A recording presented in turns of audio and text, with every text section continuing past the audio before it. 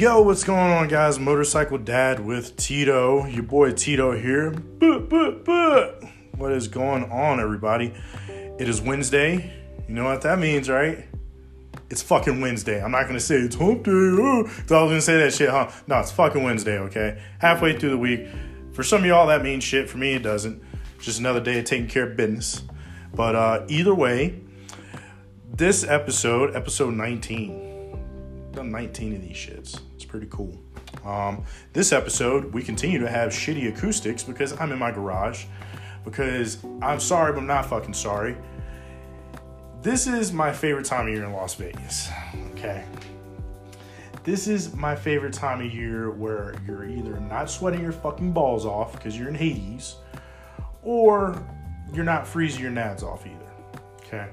So, that being said, I'm not freezing yet. It's lows of 60s, some shit like that. Be jealous for all you people in the northeast and north period where it's like fucking snowing and shit. Sorry. Housing market's pretty good right now. You might want to move here. I'm just joking. But still, it has extremes here. When the winter does come, like pretty much we got probably maybe till mid-November till about February where it's going to be like pretty fucking shitty. It's going to be cold. But outside of that, if you got some heated gear, it's not too bad. It's not as cold as like Montana, Wisconsin, New York, Vermont, those areas as such. So I can't complain with too much. But brings me on to some of my topics. So in the first segment, we're going to cover some tricks for heated gear. We're going to compare some shit. All right. And then also we're going to go over some motorcycle news. That's going to be the first thing we touch on. And then, you know what? I'm kind of freelancing the second segment because I got a topic that I want to talk about that I'm pretty passionate about, but at the same time, don't want to go overboard. So we're going to get to it. And also a huge shout out to a friend of mine, buddy, that did really good, dropped his first podcast, boy Nacho, but we'll get into that later. Okay. So big motorcycle news, drum roll. All right. I've been purposely trying to avoid a certain company to talk about because I talk about them so much. Harley Davidson. But like that song says, it takes a fool to learn. Well, guess what? Harley's still learning that fucking lesson. They've halted all production of their Livewire electric motorcycle. Apparently, and this is what they're calling it, okay? Not my words, theirs, where they say a non-standard condition, which is code word or political code word for something's fucked up and broke, and we don't know what's wrong with it. Just so you know, they've had they got quality control issues when it comes down to. It doesn't seem like they're engineering too much, except for the cam chest kit. Okay, so they got a lot of problems. I mean, for such a strong brand, they do. So the new problem is, I guess it's level 1. You have level 1, 2, and 3 charging points for electric vehicles. Level 1 being your normal outlet in your house. Level 2 being 220. I'm not an electrician, guys, so fucking please, in the comments, feedback, hit me up and correct me if you want to. But you got like 220, 240 or some shit like that, I think is level 2. And then level 3 is your fast charging, where you see like your Tesla stations out in town and stuff like that will charge your bike within an hour. Now, one of the agreements for the Livewire bike for these dealers, in order to sell it, they had to send technicians to training, to very, very expensive training in Milwaukee, may I add. And they had to add a level 3 charging station in their dealership in order to make it more accessible for customers, get customers in the dealerships, because they know there's not a lot of level 3s out there. So at least scattered throughout the United States. On the West Coast and California, there's a little bit more. And there's more level 3 charging stations in a lot of places like Florida and stuff. But it's kind of a level 3 desert out there. So that was like a big thing for them was, if you want to sell the bike, you got to send certain technicians to training. And then you also have to have a level 3 charging station. 2 ventures that aren't fucking cheap. So dealers I know weren't happy about that. Okay. And then, of course, you bring up the price point, and then they just dropped 2020 models around the same prices with very, very, very, very little incentives. Dealers are pretty mad right now because they didn't want to spend the money on this, but, for level 3 charging, whatever. Well, level 3 charging allows you to charge your motorcycle within an hour. Boom, 100% charge. So they're like, it brings customers in a dealership and such. Well, the average Joe Schmo is going to have level 1 charging at his house. Level 1 charging ain't working right now. They can't figure it out. So, and they're, what's this fucking bullshit? Dude, these guys go to Congress. These non-standard condition, aka this shit. As a good friend of mine would have said back in the Marine Corps, this junk is broke. Is basically what you're saying, or at least the level 1 charging. In all fairness, so it just seems like whenever Harley drops a new model or something with some big upgrades to them, they end up having fucking quality assurance issues out the ass. So, damn, the only other aircraft I can compare it to would be the Plopter, the Osprey, but whatever. Either way, Harley got some problems they need to work through. So, that's the big news. I mean, it's on all the power sports websites, and that's what everybody's talking about right now. Like I said, as much as I don't want to talk, and then there's another one where they're talking about their fourth quarter numbers are supposed to be coming out here soon. So we'll see what those numbers look like in the near future. Don't know. I don't think it's going to be good for their fucking stock, if you ask me. But yeah, they got some other news on here. But either way, I hate to get distracted. Yeah, because, that's another thing. Harley-Davidson incentives fall flat. I go to powersportsfinance.com. That's one of the websites I use. So if you guys want to check out, make sure I'm not bullshitting, read some of these articles yourself, because I'm not going to go through the whole fucking article. But if you want to graze over it and look at some of this information, then feel free to. So, all right. Next, we're going to talk about heated gear. That's my tip of the week, okay? So we're looking at heated gear, guys. Motorcycle heated gear, I feel, is overrated sometimes, because you have some good companies out there, First Gear, Gerbing, that are making, and some other ones that I'm just not fucking familiar with. But you're talking about the jacket's $200, pants are $180, insoles or boots or socks another $120, and then you're going to spend about $80 on a harness to feed it directly to your motorcycle battery. And then, like, one of the problems we had was one of our customers, remember, he used to always leave his fucking remote switch on his handlebars on. So his shit would go fucking dead. His battery would go dead because he parked his bike over the weekend. And I admit, I have hardwire heated grips on my Street Triple, and that's why I disconnected them, because I cooked 2 batteries. I accidentally left them on. I was enjoying them, like, ooh, heated grips. And then I left the fucking switch on, and it wasn't key hot, which I'm going to change it myself. See, stop being fucking lazy, and I need to change it to key hot power, so that way I'm good. But that's one of the things I got to change on it, key hot power. So heated gear is very nice in the wintertime. To me, I can fucking ride in the winter as long as I got heated gear. It makes it bearable. Dude, just heated grips alone work for me. If you're blessed enough to have heated seats, that's great. I think heated grips is a great upgrade for a motorcycle if you don't have them. I used to think, like, man, heated grips are for bitches. And then it's like, well, fuck, bitches must be smart as fuck, because it's a wonderful upgrade to your fucking motorcycle.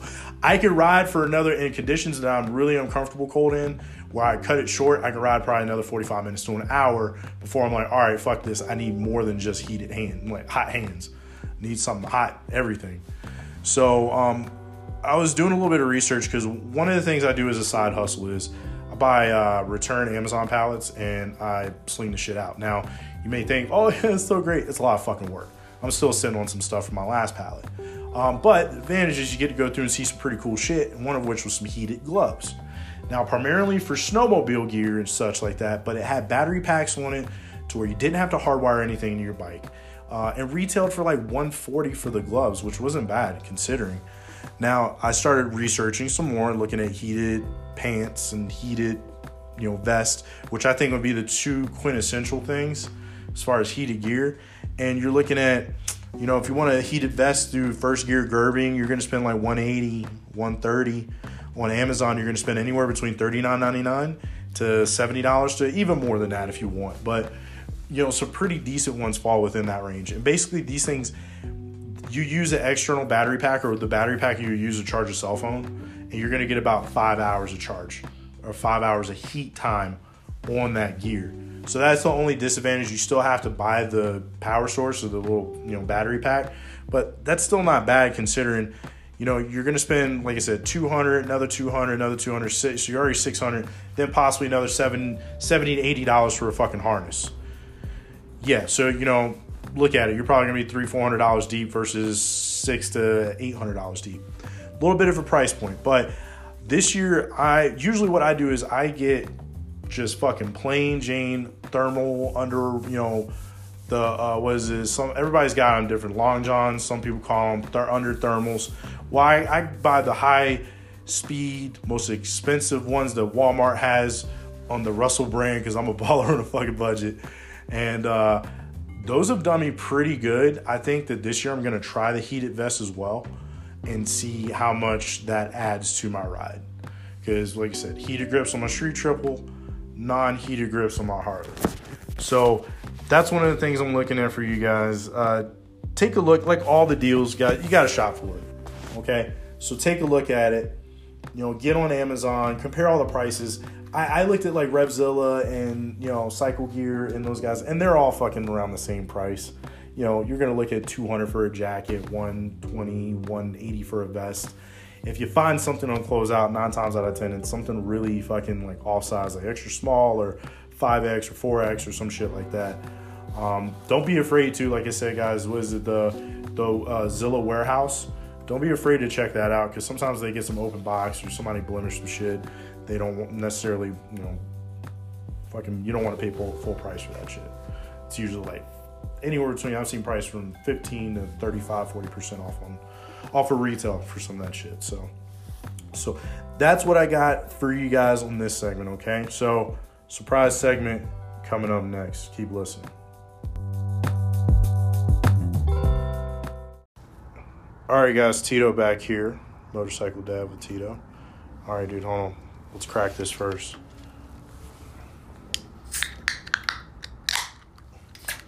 Oh.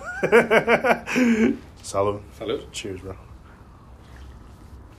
All right, guys. So I have with me, and I wasn't really sure, this is my surprise portion. Wasn't really sure if Brian was going to be able to talk or what we really talk about because he's just coming over here, homie, have a beer, catch up. Brian, I hired him when I got to Vegas. I hired him after I hired Tony. And say hi, Brian. Hi, guys. And he got the nickname Tip, and it's funny because even my fucking kid calls him Tip still to this day. She's like, hey, Tip. So how did you get the nickname Tip?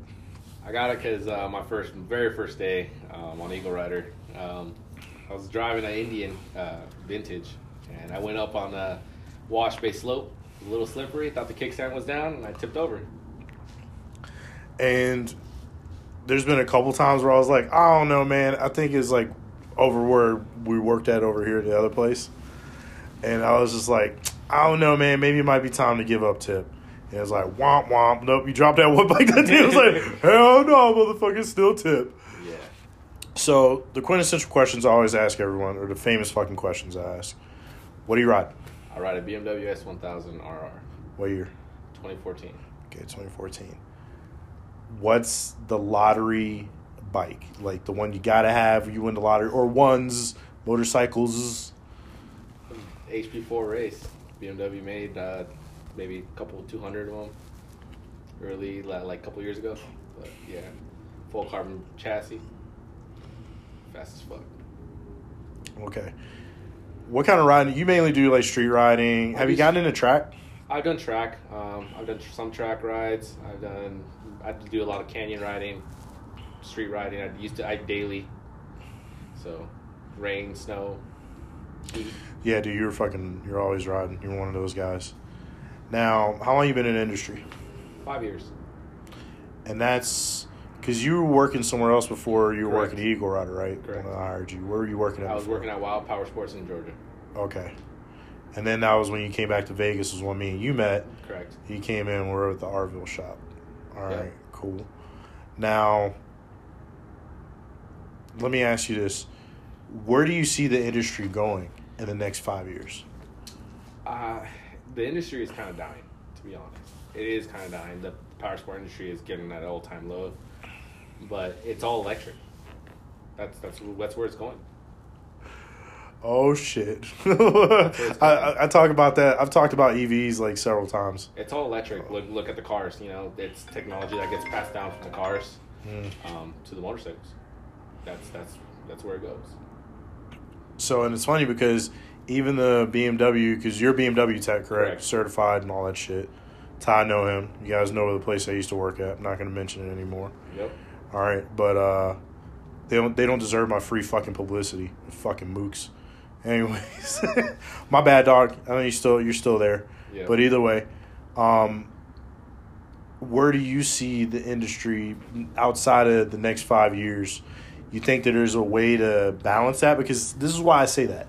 Because I still remember the electric scooter that they're pushing so hard can only go to the fucking car side. I've actually talked about it on the podcast. It's like, dude, you only take that motherfucker to the car dealership. Exactly. You don't even take it to the motorcycle dealership. Exactly. Yeah, and that's something in training too. When we go to training, BMW, university, I guess you can call it. Yeah. It's high voltage. Gotta be careful with that. No, of course.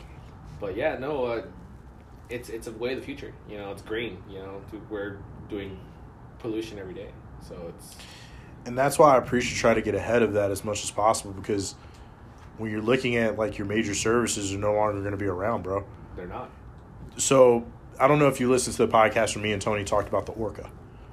Yes. Okay, so that one, it's like you usually spend like $700 to $1,000 one shot to turn it down for the season, turn it back up, servicing, whatever the fuck it is. Exactly. You're averaging spending about $2,000 a year just to save roughness to keep your personal watercraft going. Whereas like the Orca is just like, oh, is the battery okay? Like, all right, let's go ride. And that's the thing, the industry is actually shrinking. That's the reason why it's shrinking. You got the live wire from Harley. You got the electric scooter that BMW makes. You got the Victory scooters, or motorcycles that they make.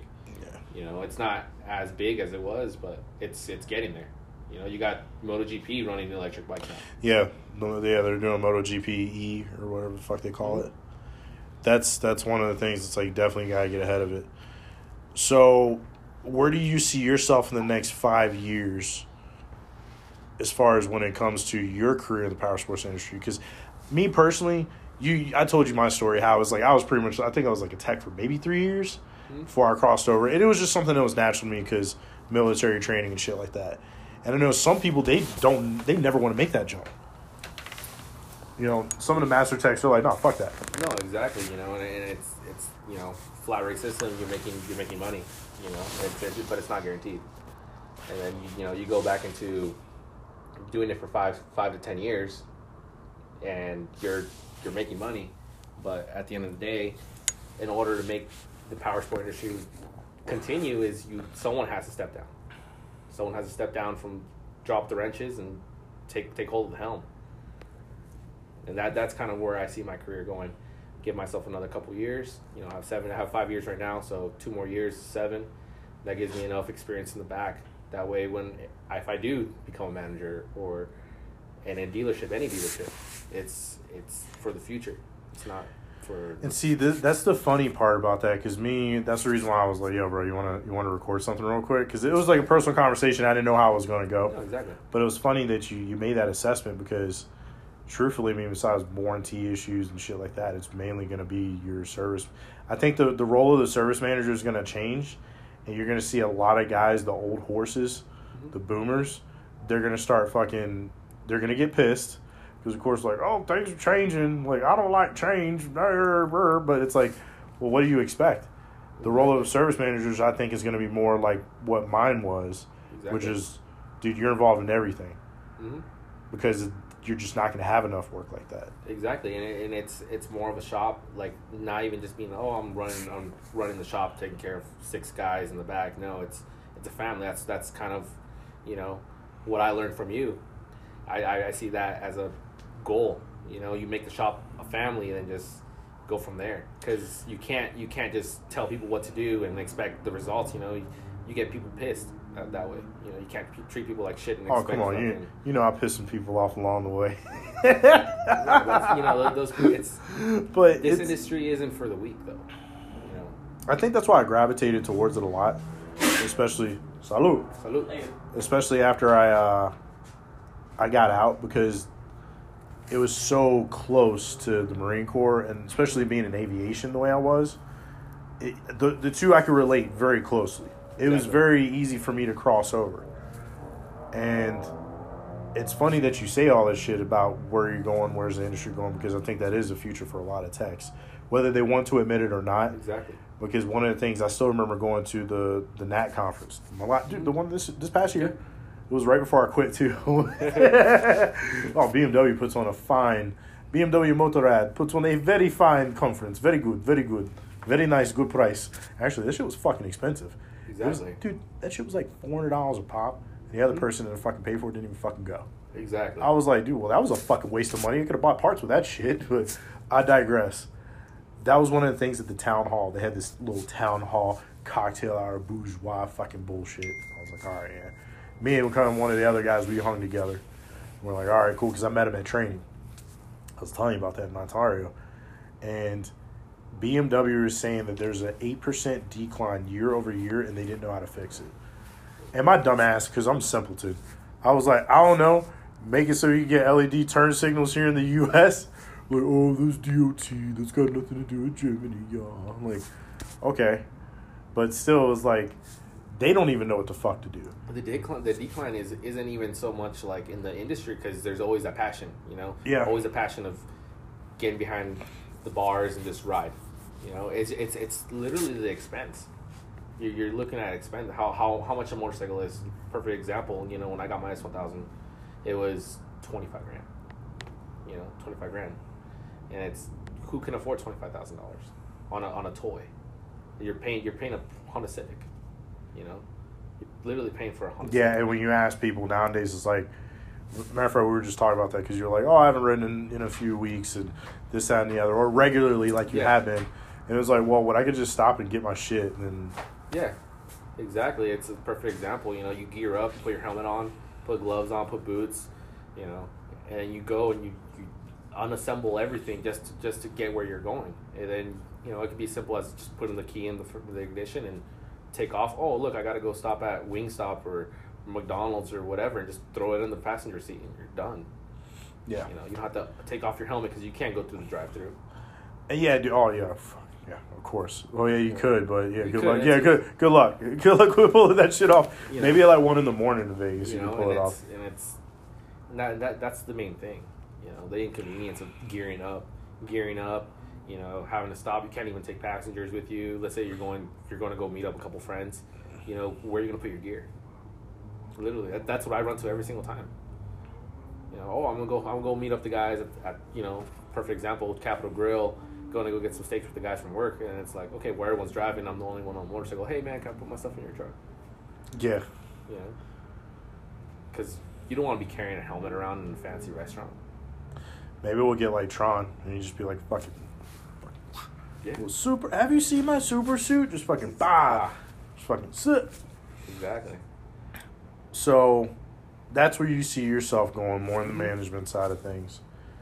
See the industry going EV, which I agree completely, 100%, bro. I think that's where it's going. Yeah, I think a lot of people underestimate EV and they treat it like shit right now, but it's going to be a hot commodity within the next two to 3 years. You don't have to fill up. You can go to your garage, plug it in, get a full charge, ride 200 miles, come back home, and plug it in again, and you're done. There's 2 demographics if they can conquer it, and I think the battery technology within the next 5 years is going to get there to where that's not even going to be a fucking issue anymore.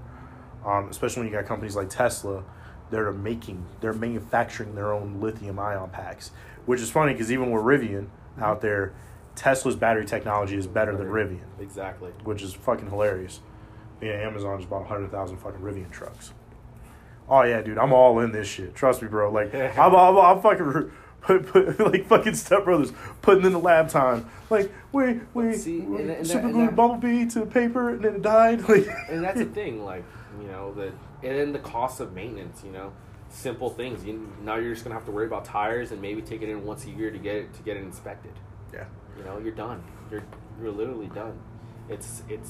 I'm still interested to see like how that battery technology is gonna hold up out here in the heat. I don't think we're gonna have as many problems as Arizona does because it's fucking hotter there. But here I am a little intrigued to see how it affects performance, and I'll just be quite frank, see if any of them bitches blow up. Exactly. You never that's know. what my biggest concern is. You never know, but you see, that's the thing. You know, you go into like the Italian side of things. You know, you get Ducatis or MVs where they're just dead out of the box. And I've seen it. You know what I mean? I've uncrated bikes where literally you go, you put a battery and you fuel it up, and you're putting on all the mirrors, and that's the first thing you do. You go to start it, doesn't start, or it starts and it makes a loud bang. You know, it's just it's the truth. You know, everything has an air, so there's very very few things. It's like Teslas. The first Teslas were catching on fire, but look how that's moved. I always make fun of that because recently it was like, you know, the Tesla videos been coming out with fucking people recording them like passed the fuck out sleeping. But it's funny because I'm thinking in my head, like, you're actually more dangerous right now, bro, than they are because they have all these fucking sensors and cameras around them. Exactly. And you just got your dumb ass trying to record a video and be like, seeing this fucking dangerous. And it's like, well, asshole, you're actually being a little bit more dangerous than they are. I can't believe I'm saying that, but technology is leveled that playing field. Mm-hmm. And it's kind of like Google started it. Kind of it was the Google Drive where they pretty much drove a self-driving car. That's what Google was inventing. Now Tesla took it to a totally different level, where now it just drives and it gives you like rider aids. Dude, they're working on autonomous semis Yeah. now, and you're talking about they're on point. They're 98% there. Exactly. That's where they're at right now. They're 98% success rate, which, of course, you can't have that 2% floating around with fucking semi, like, fucking, bah. Exactly. But, you know, that's where the technology is going. And then another 5 years, just look at the improvements. We got this far in, 4?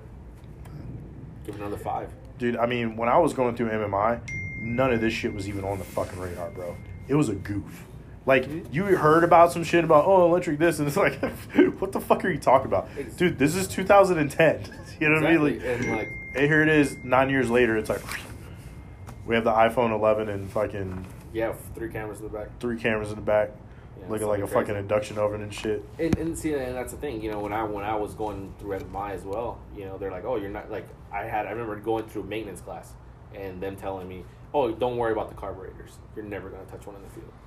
And it's not 100% accurate, but yeah, you do run into people that like their old Harleys, the old Evos. You know, you run into people that have Honda Shadows that are carbed, but you don't touch them as often. And it's, you know, electric. Well, look, the features now. So features now, bitches. Konnichiwa, bitches. Let me ask you something. And you can be honest, I'm fucking sitting in the garage. What was the hardest part about working for me?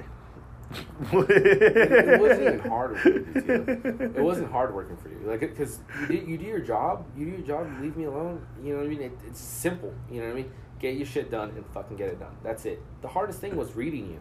You know what I mean? And it could be as simple as like someone else pissed you off, but you know what I mean? You're doing something, you turn around and happen to look at you at the same time, and perception's reality. So like, I think you're mad, you're fucking mad. You know what I mean?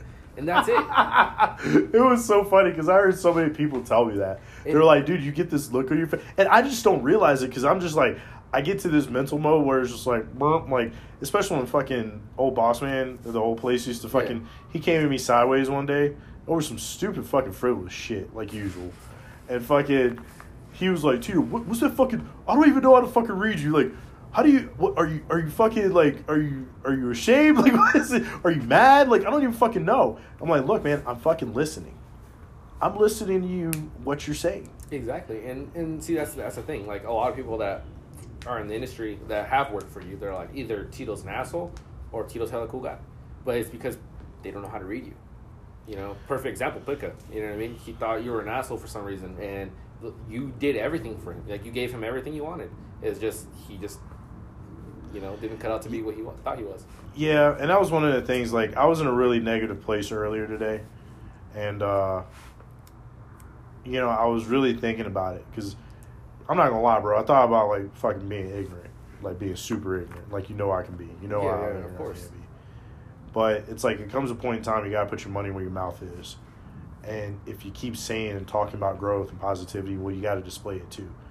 Not just when things are going good, when things are going bad. Exactly. And that's one of the things where it's like, I looked at it and it's like, you got to take something away from the negative. So I don't know if I told you this, and probably it's the first time anybody else is going to know. I left my club in the past, like, 2 months. And along with, of course, leaving the job and such like that. Because it was you know what's funny? It was before I started listening to a lot of Gary Vee. I just knew that leaving the job was the right decision. Leaving the club, period.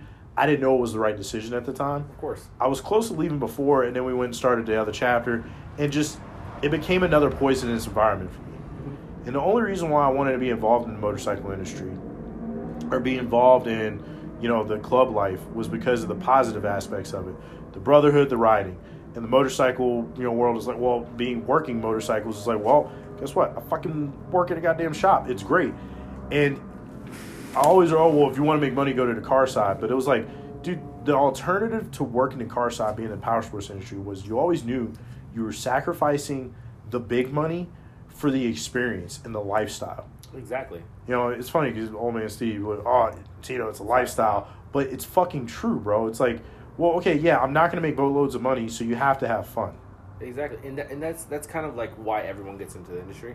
I got to work on bikes. I got to ride every bike. Okay? I got to ride every bike. So you have to ride every fucking bike. Yeah. Yeah. You know what I mean? Exactly. So you have to test ride like, dude, I think it must be so cool. You get to test ride 40 Harleys a day. Like, yeah, so you got to test ride 40 fucking Harleys a day, and you've been working 12 hours. Dude, fuck this. And that's the thing, that's why you get in the industry for fun. You know what I mean? Once it stops being fun, then you shouldn't be there. That's any job. You know what I mean? Why not give it 100% and only give it 50 or 60 or whatever you want to give it? You have to be committed 100%. And in any industry, if you're gonna flip a fucking burger, flip a fucking burger. Don't fucking bitch and moan. Well, you know what I was always about. I was always about going in there and getting the goddamn job done. Even when I was on the director level, I gotta admit, my heart and soul was back in being in the shop. Exactly. I liked it. I liked walking through the shop. I liked talking to you guys. And it was funny because it wasn't like I spent the whole fucking day back there. Mm-hmm. I'd walk through the shop and it'd be like 5 minutes, 10 minutes tops of bullshitting. And I'd make my rounds through everyone. Exactly. And then it was just like that. And I enjoyed that because that was where the real grits and grind was happening. That was where the real work was happening. Exactly, because people don't see what happens behind closed doors. Like, people think that, the guy in the back is just trying to fuck me off, trying to get my bike. No, man, believe me, you're trying to get it done because you're riding. You know what I mean? It's not like a car where you can fuck up here and there. You have someone's life, 2 wheels. Think about the contact patch of a credit card. That's literally the size, the contact patch you have on when you're on the tires. Yeah. That's why like, even I worked at Eagle Rider doing the rental game for a year or two, and did that and worked on hundreds of bikes, and every single time you work on a bike, it's not it's a fucking another piece of shit. No, it's someone's riding it. It's either their piece of shit, and they take pride in it. So you have to fucking put 100% into it. Doesn't matter if it's only a $20 job or a $100 job or a $1,000 job. Someone's life is on risk every time. Even simple as brakes. Brakes only pay what, 0.3, which is what, $40. Yeah, no. $40. And you don't even see all the $40 at that. Yeah. And like and as a tech, you don't see that. You see $15, $10. You know what I mean? Just changing brakes, and the tech in the back's kind of, this isn't paying my bills, but they always take pride in it. That you have to. I've talked about something before when it comes to service, where I was talking about being a good customer and being a good fucking employee. Exactly. Being good, especially as a tech and shit like that. I don't know if you've heard any of my rants on that, and I think there is a fine balance because there's a lot of dickhead customers, and granted, it's harder on the service end of it because you have to shut your mouth because it's like, okay, this guy's going to be super ignorant. Because I've had those customers that are like, man, this guy's a fucking dick, and then once you educate them and get to know them, they end up being super fucking cool. Exactly. So it's like trying to find that fine balance of how much I'm going to give a fuck because I really do give a fuck, and this is my life. This is how I feed my family. This is how I put food on my fucking table. Exactly. And I think there's a lot of times there's that disconnect, and people don't realize that on both sides. Because I was a lot of times, and that's what I didn't like over there, sales, it was always pitched against each other. Exactly, and it shouldn't be that way. Like, at the end of the day, once the sale's made, they don't have to deal with that fucking customer. They don't. They do not have to deal with the customer. You know who has to deal with it? Not only the technician in the back, but the service desk. Because how are you gonna put face when the sales guy screwed him over, if anything, or what if you got a killer deal, or whatever? It's literally the customer does not go back to sales unless he's gonna go trade in the bike or get another bike. Yeah. But I mean, truthfully, that's it. That's it. That's literally the only time you ever deal with sales. So literally, like, people knocking service and all that stuff, it's not the service's fault. Like, we don't know your backstory as a customer. We don't know if sales fucked you over by giving you a $3,000 bike for $6,000. We don't know that. And that was the difficult part for me, because I know there was times where I had to put the pedal to the metal, but it was like you try to find that balance. As like I was telling you guys earlier, look, man, when I first left the industry, when I first left over there, I was fucked up for a while because I didn't know where I stood, dude. Like, here it is. I took so many fucking L's over there that, you know, I started to think, like, holy fuck, I took all these L's. I'm a fucking loser. Even though, like, I'm not saying you're not going to have L's along the way to have learning experiences. That's without a doubt. But there's a difference between taking an L for a learning experience and then just taking the constant L's, like the punches. Exactly. It was just like, oh, every fucking day. And you would have small victories like fucking Muhammad. Muhammad. You run into him at the store and he's super ecstatic to see you. That was like, not to sound corny, and it does sound fucking pretty corny, but for me, that was one of the moments where it was like, it was, in all truthfulness, besides the night that you guys all stayed as a team, no, you guys were getting paid, you all just wanted to stay as a shop and fuck around, and it was as a shop. That was a proud moment for me there. And the second was that one. Because here it is. He was like, yo, being super extra. Like, Tito, what's up? And even Christine was like, yo, who the fuck is that? Like, this guy's flagging you down at IKEA. He was like, hey, thank you. Like, but I got so much reward from that, because even though he was the kind of guy that was like, I'll work on my own shit, at the same time, I knew that if something would happen, he would still come back to us. Exactly. And that's the thing, you know, I mean, you might see a customer come in, you do a service on it, and you might not see him for another year. But if you make the experience smooth, simple, great, he likes it, you know, and he'll come back. Let me ask you this. What kind of shop do you want to run? The shop that I want to Seeing yourself as a service manager. What like more family oriented, you know what I mean? Like the back of the shop running on all cylinders, everyone's happy, everyone's eating, you know. Of course there's going to be times like the winter, you know what I mean, where they're not going to eat. But that's where you take care of your guys. You know, that's where you take care of your guys. Yeah, you know what I mean? You take care of them, you know, they give you that respect back. You know, you prove yourself to be a decent manager. Like, it's just the family aspect, you know, because that's what this industry is missing. It's almost like being a parent, bro. Exactly. Because I can tell you right now, I was not, and I still, even though it's like now I'm daddy, it was still hard for me to envision that, me being a fucking dad. And until you're a dad, or until you start learning your way, you're never going to fucking know. As cliche as it sounds, it's the same thing with being the manager. Because, like, dude, when I first became a manager, Scar over here was the first person. He was the first technician I fucking hired.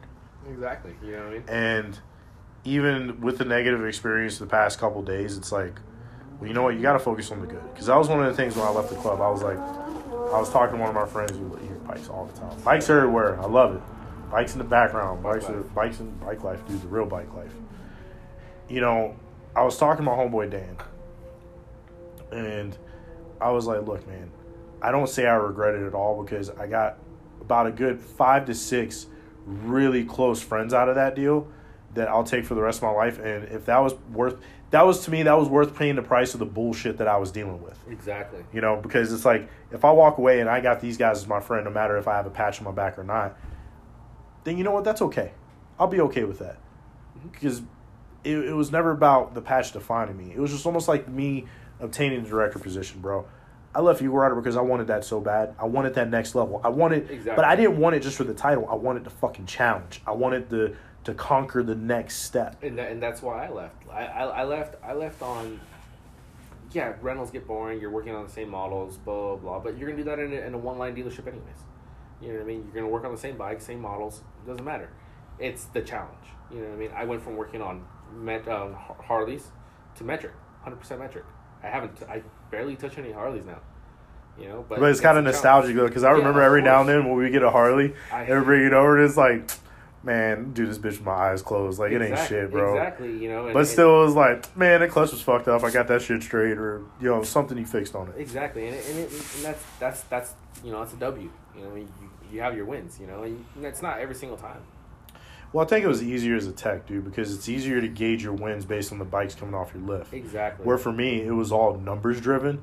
So I was constantly, even when the bike came off the lift, I was like, it's not enough. Oh my God. And that's what people don't see, that depending on your position or where you're at, everyone's goals are different. As a tech, everyone strives to, I want to be a master tech. Those days are over. You know what I mean? Be completely honest with you. Like you told me, I remember having this conversation with you in your office back when I was working for you at Eagle Rider. I'm like, I remember talking to you, like, well, what are your goals? I'm like, I want to be a master tech.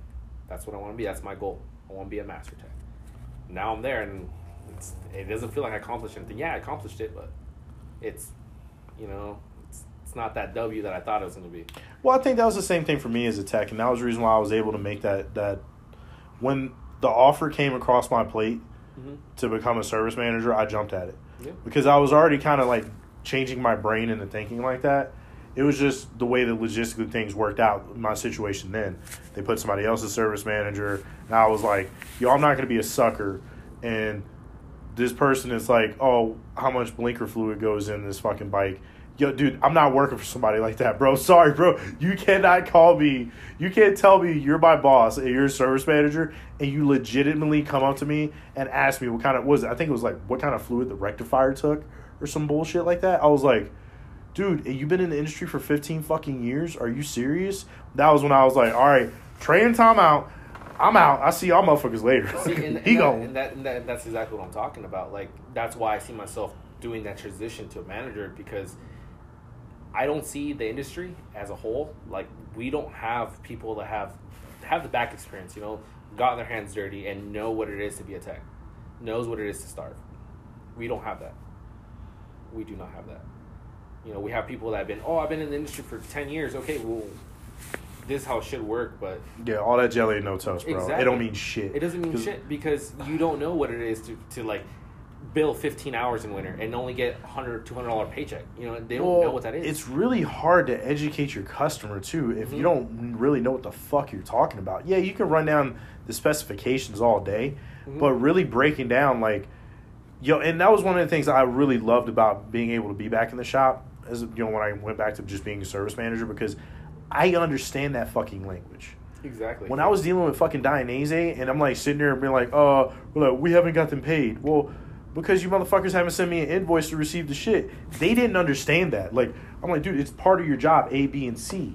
And that technicians have a tendency, you got your tricks and your traits here and there, but it's very methodical and by the book. It's black and white. It's boom, part goes here. A goes in B. C goes in D. Boom, that's a wrap. There's no like, well, we don't... It's very little room for gray area. Yeah. And that's what... I think that's the problem, because it is to be black and white when it comes to the service aspect of it and the fixed op side, but so many people try to make it, there's tons of gray area. And the way that house is built, as soon as you try to find the gray... And don't get me wrong, there is slight gray area. But when you're talking about people that just deal in nothing but gray area and they try to throw shit on the wall, it's not going to stick, bro.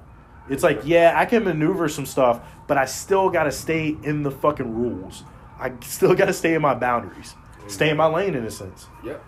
And for guys that on the sales side have a tendency to constantly want to go out of their lane, it's unless you have a strong leadership and a strong hold on it, because that's not a bad thing. Those guys need that to sell. Exactly. But there's got to be the balance of, okay, now I need to turn it off and walk them through the dealership. Because that's going to be one of the things I talk about, matter of fact, in my next segment after the interview, is path through the dealership. Exactly. There was never a fucking path in the dealership. And see, that's the thing, like, as a sales guy, I work in the back, so I have no sales experience. But as a sales guy, you make connection with the customer. You walk into the shop. Hey, this is the parts guy. This guy's, when you come in, you need anything, this guy will help you out. Then you go to the service. Hey, this is the manager Tito. This is the manager, Blaine, whoever, Scar, whatever. Then you go and you're introduced to a tech, one tech. It doesn't matter if he's working on it all the time or he's not working on it. You establish that connection. And we don't have that. Yeah, you got to build that rapport, man, because you're talking about, and this is one of the things, it's so easy to get caught up in the here when you got it right in your fucking face. Exactly. Instead of from the fucking 1,000-foot view or whatever the fuck they used to say over here, right? Oh, 10,000-foot view, all that bullshit. But it's true. You got to be able to fucking be dynamic and go to both perspectives. You can't just be, I'm going to be all up in my face and my numbers all the time and just be blind to everything else. Mm-hmm. That's just not how it works. And you have to take that step back sometimes and see that shit.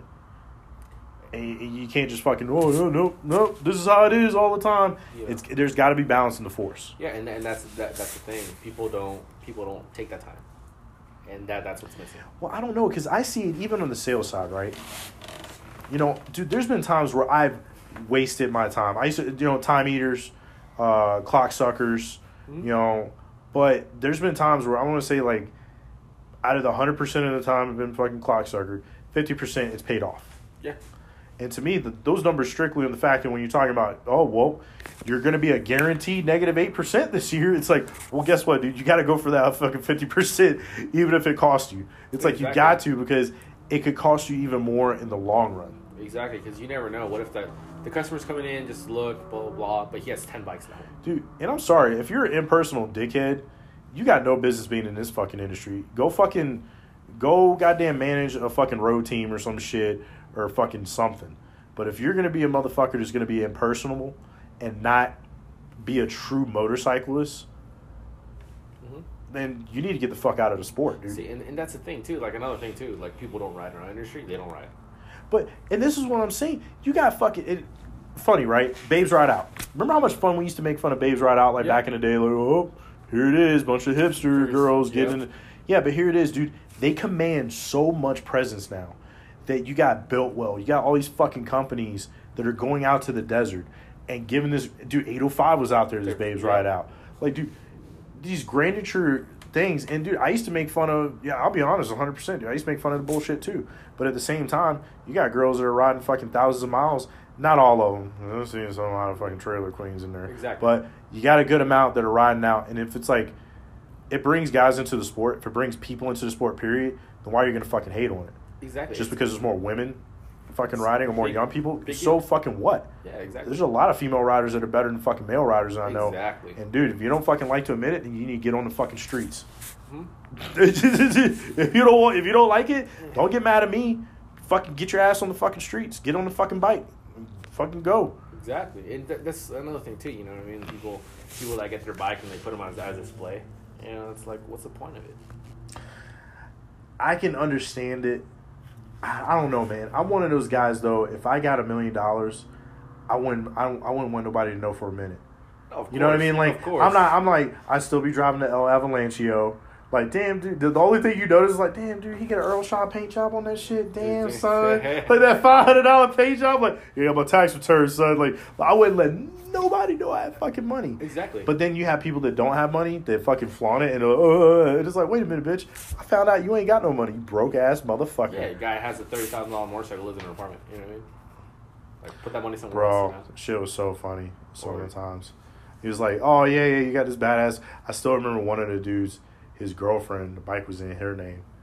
Yeah. He, like, tried to talk all that shit. Trust me, I already know. I ain't going to drop no names because I know they're neighbors to you now. He's a neighbor to you. But I used to think this guy was such a fucking clown because he talked so much shit like he had money. And I was like, dog, you got busted ass fucking... Lesson I learned, always look at a man's shoes. Yeah. Especially like when it came to bumps. Always look at his shoes. I'm like, man, I don't judge on it, but it just gives me an idea of where they're from. Exactly, you know. I'm like, all right, so you dress like a bum, you talk like a bum, you act like a bum. I didn't really smell the motherfucker to know he smelled like a bum. But you are a bum. You know but I mean? You acting like you quacking, bro. You acting like a fucking bum right now. And then it was like the bike was in his girl's name, everything was in. Like he talked all that fucking bullshit. I was like, oh, dog, you're such a mook. And then you get those guys, you know, that think they have everything and they don't. You know what I mean? But it is what it is. You know, that's the poison in our industry, but that's poison in any industry. Yeah, it's gonna be. I mean, you're gonna get that bottom. It was like Marine Corps, we call it bottom 10%. You're always gonna have that bottom 10%, bro, no matter where you're at. And in our industry, unfortunately, we have it. It's just some of these guys that bottom 10% have a tendency to have a little bit more money, so they can flaunt a little bit more. Exactly, and like another thing too, you know, just because you're out on the track doesn't mean you're that good. That's something, you know what I mean? It's like, oh yeah, MotoGP, and then you go, you know, like, hey man, what about the Northwest 200? You know what I mean?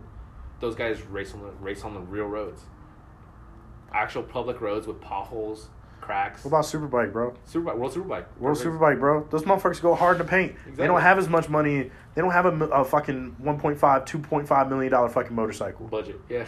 Yeah, they don't have that shit. Yeah, no, I think it's pretty interesting, and I think it's time for, I don't want to say the minority in the fucking industry, but the people that haven't been perceived to have as much money as others. I think it's their time coming. Exactly. Because I don't know if you heard, the live wires, they halted production, and it's just like, dude, all that jelly, no toast again, Harley. Yeah, y'all motherfuckers got such a strong brand. You've gone through so much bullshit, the AMF years, and you guys still fuck up. Yeah, like, knock it off, bro. That's the thing, you know what I mean? Like, for example, Harley, I'm 25. I can't afford a fucking $30,000 fucking motorcycle. It doesn't matter if it's a Sportster, it's still $20,000. Then you put the numbers. You can't do it. You can't justify it. Oh, you can get a fucking Sportster now for about 14. But then they're gonna get you a Gap and all that bullshit. They get you a Gap. They can get you Gap. They get you by the time, you back up at 20. And then you're looking at you get a Sportster. Put some pipes on it, brother. Put some pipes on it, brother. You know what I mean? You're going to spend $2,000 on some nice Vance & High. Let's go to the Chrome specialist. Let's go see the Chrome consultant. That's what they call them. They call them Chrome consultants or Chrome ambassadors. Yep. Like. Yeah, and then half the bikes on the showroom floor, they're already fitted. Oh, yeah. They're fitted. I don't know. Well, I've talked about that before because when I put the baggers up to the challenge, the K1600 took the cake. It took the cake. When you looked at price point, what you're getting for your money, okay? I ranked it, and I think it took it, but it kind of took the edge, only because with a little bit less, your price point, you're like around like 22, 23. Fully loaded, you're around 25, 26. And of course, all the other Goldwing accoutrements that you can put, the lights, the fucking trailer, all that bullshit. But still, you get all of that, you're getting more reliability. And then you're still at $30,000 versus like right off the back with an Ultra Classic, you're at 30. You're at 30. You're 32 minimum. Starting off. You know what I mean? And that's not at 100 horse. You still got to put a fucking stage 1, stage 2, and then get 100 horse. And it's like, dude, I got to put another $4 or $5 into this bitch. Fueling. You go into fueling cams, fueling chest plates, plates, all that stuff. So you go back to what are you getting for the Banger Black? Well, and that's why it was like two of the questions. It was funny because the service writer I had and Eagle Rider Las Vegas, when I first started there, he used to run his fucking mouth. Dude, he used to talk. You talk about past the sale. There's the one thing I learned. The one thing I did learn from fucking Marika fucking Payaso over there. Yeah. Fucking, you know Payaso? Yeah. Did Tony show you that one? Okay. The Payaso. So the one thing I did learn from the Payaso was don't talk past the close. And this motherfucker would talk past the close every time. And it was like, dude, it got to the point where I was like, yo, bro, hey, do me a favor. Shut the fuck up. And this is where people come up and be like, Tino's an asshole. I was like, look, bro, do you want to make money? And he's like started going on one of his rants. I was like, do you want to make money, yes or no? Well, yeah. I'm like, well, shut the fuck up. If you don't want to make money, keep fucking talking. You need to ask 2 fucking questions. What kind of riding do you do, and what dream do you have for your bike? And they will fucking tell you everything you need. And he sold himself. And they would sell themselves, dude. Oh, well, I don't know if he's going to do it. Dude, what, blah, blah, blah, blah, blah, what ifs? Get the fuck out of here. Exactly. Ask those 2 fucking questions. Build them an estimate. But I was like, at the same time, too, motherfucker, you got to know what to sell them. You can't, like, look, if you know the guy wants a dirty bird concept or custom fucking bike, and you're going to try to sell them some shit that ain't got nothing to do with that, then of course you're going to lose the fucking sale. Of course. But loud pipes save lives, bro. You know the guy wants a fucking pipe. He ain't got a lot of money. Sell him the fucking, the True Duels or the Dressers. It was one of those ones that I fucking used to sell all the time. And I was like, dude, sell him these. $400, you're going to make good money on it. He's going to be happy. You're not going to break the bank. And he's going to be able to come back and spend more money. But it kind of goes back to the philosophy about, like, the old heads. Because you're like, you're from here, so you know. But the old heads used to talk about fucking back in the day when the mob ran Vegas. Oh, of course. And he said, dude, when the mob ran Vegas, it was so much better. I was like, why? Because it was like, dude, the guy would come into town.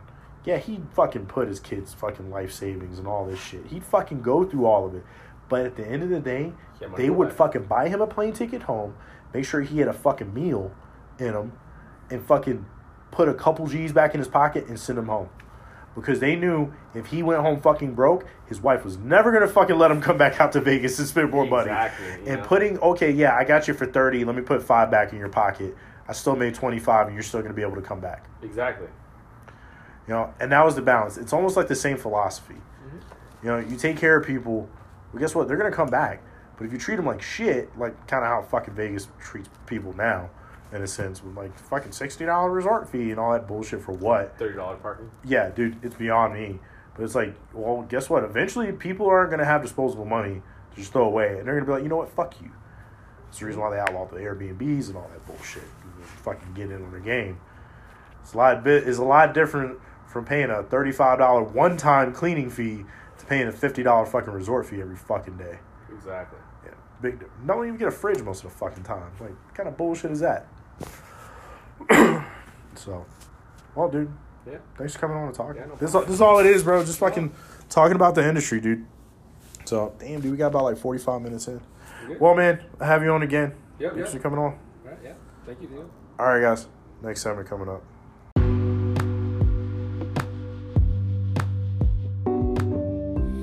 All right, guys. I hope you enjoyed that surprise interview. Went about 45 minutes. About what me and Dagan do here in the garage. Just sitting here fucking bullshitting like normal. It was good because I haven't caught up with Tip in a while.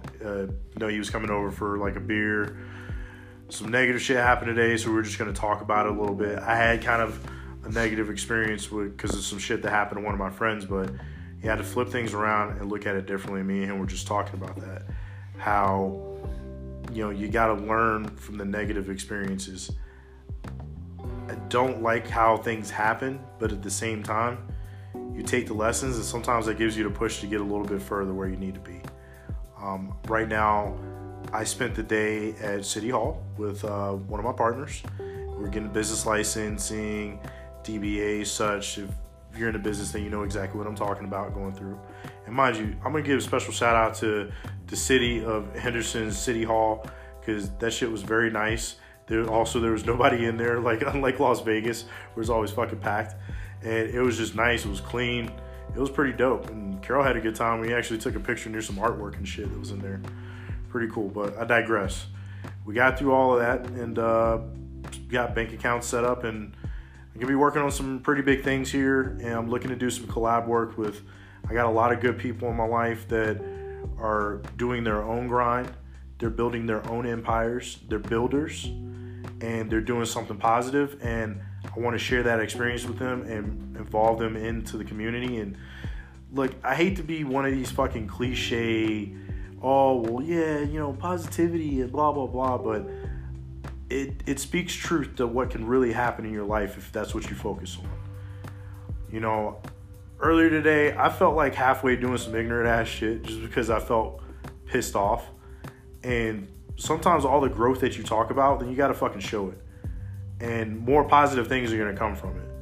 Like sitting here talking to my friend and talking about the future, I ended the day on a happier note than, I felt halfway through the day when I was stressed out, trying to keep everything together while we're doing all that stuff, and then got bad news. And it was also not just one, it was a couple of things today.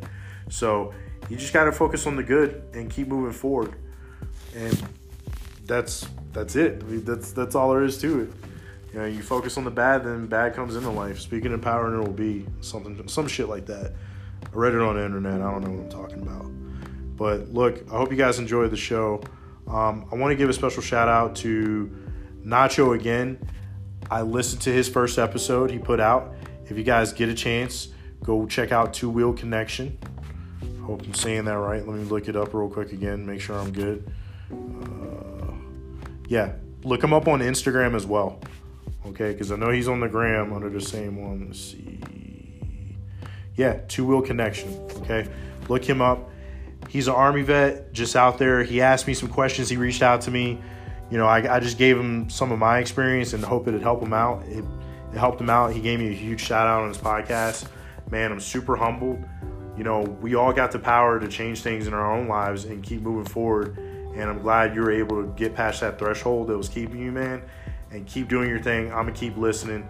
You guys go check him out. He's on Spotify. He's dealing with the same shit that I was dealing with at the beginning, where it's like you're waiting to get out on multiple platforms. But right now he's on Spotify and soon to be out on some of the other ones like Breaker and the Google Cast and such. So go check him out. Nacho, much appreciate the love, man. And I hope keep putting out that content. And anybody that's interested in getting into this, it is just as simple as just downloading the fucking app and doing it. Trust me, I'm somebody that has a lot of inhibitions on things. And if you're having inhibitions about it, you deserve it. Everybody deserves to have some good in their life. As long as you're putting that good energy out there, you deserve to get it back. But look, if you guys got anything, hit me up. MotoDad Tito, Facebook, Instagram. If you got my number, then just shoot me a text. And if you don't, then you ain't fucking getting it.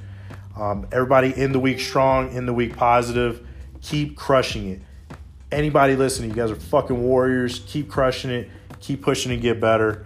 And I'll see you when I see you. Much love and respect. Peace.